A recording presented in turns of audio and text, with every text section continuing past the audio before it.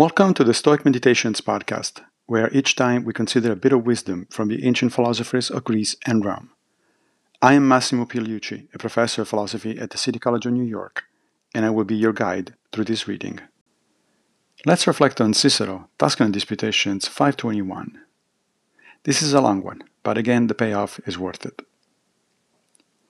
This tyrant Dionysius showed himself how happy he really was.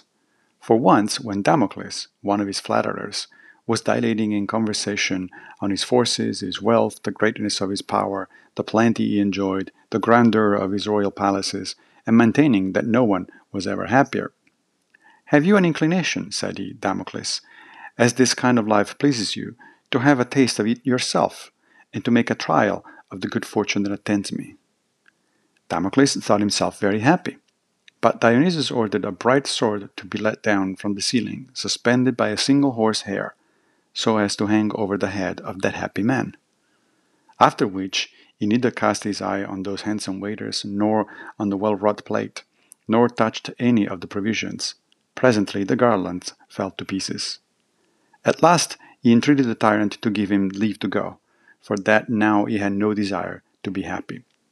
Does not Dionysius then seem to have declared there can be no happiness for one who is under constant apprehension? This is the famous story of Dionysius, the tyrant of Syracuse, and Damocles, who envied the king's happiness. Dionysius grants to Damocles all the privileges of a king for a day, but also hangs a sword on his head, which could fall at any moment. The idea is that, for all his riches and his power, Dionysius was constantly in fear of being killed. Cicero concludes from this story that being rich and powerful is most surely not a guaranteed path to happiness.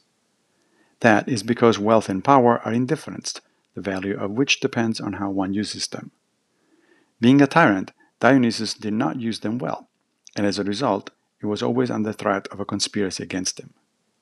So, let us be careful when, like Damocles, we thoughtlessly envy those who appear to be happier than ourselves. Everything hinges on being able to discern what happiness really consists of. Thank you for joining me for another Stoic meditation. I will be back with a new episode very soon, fate permitting.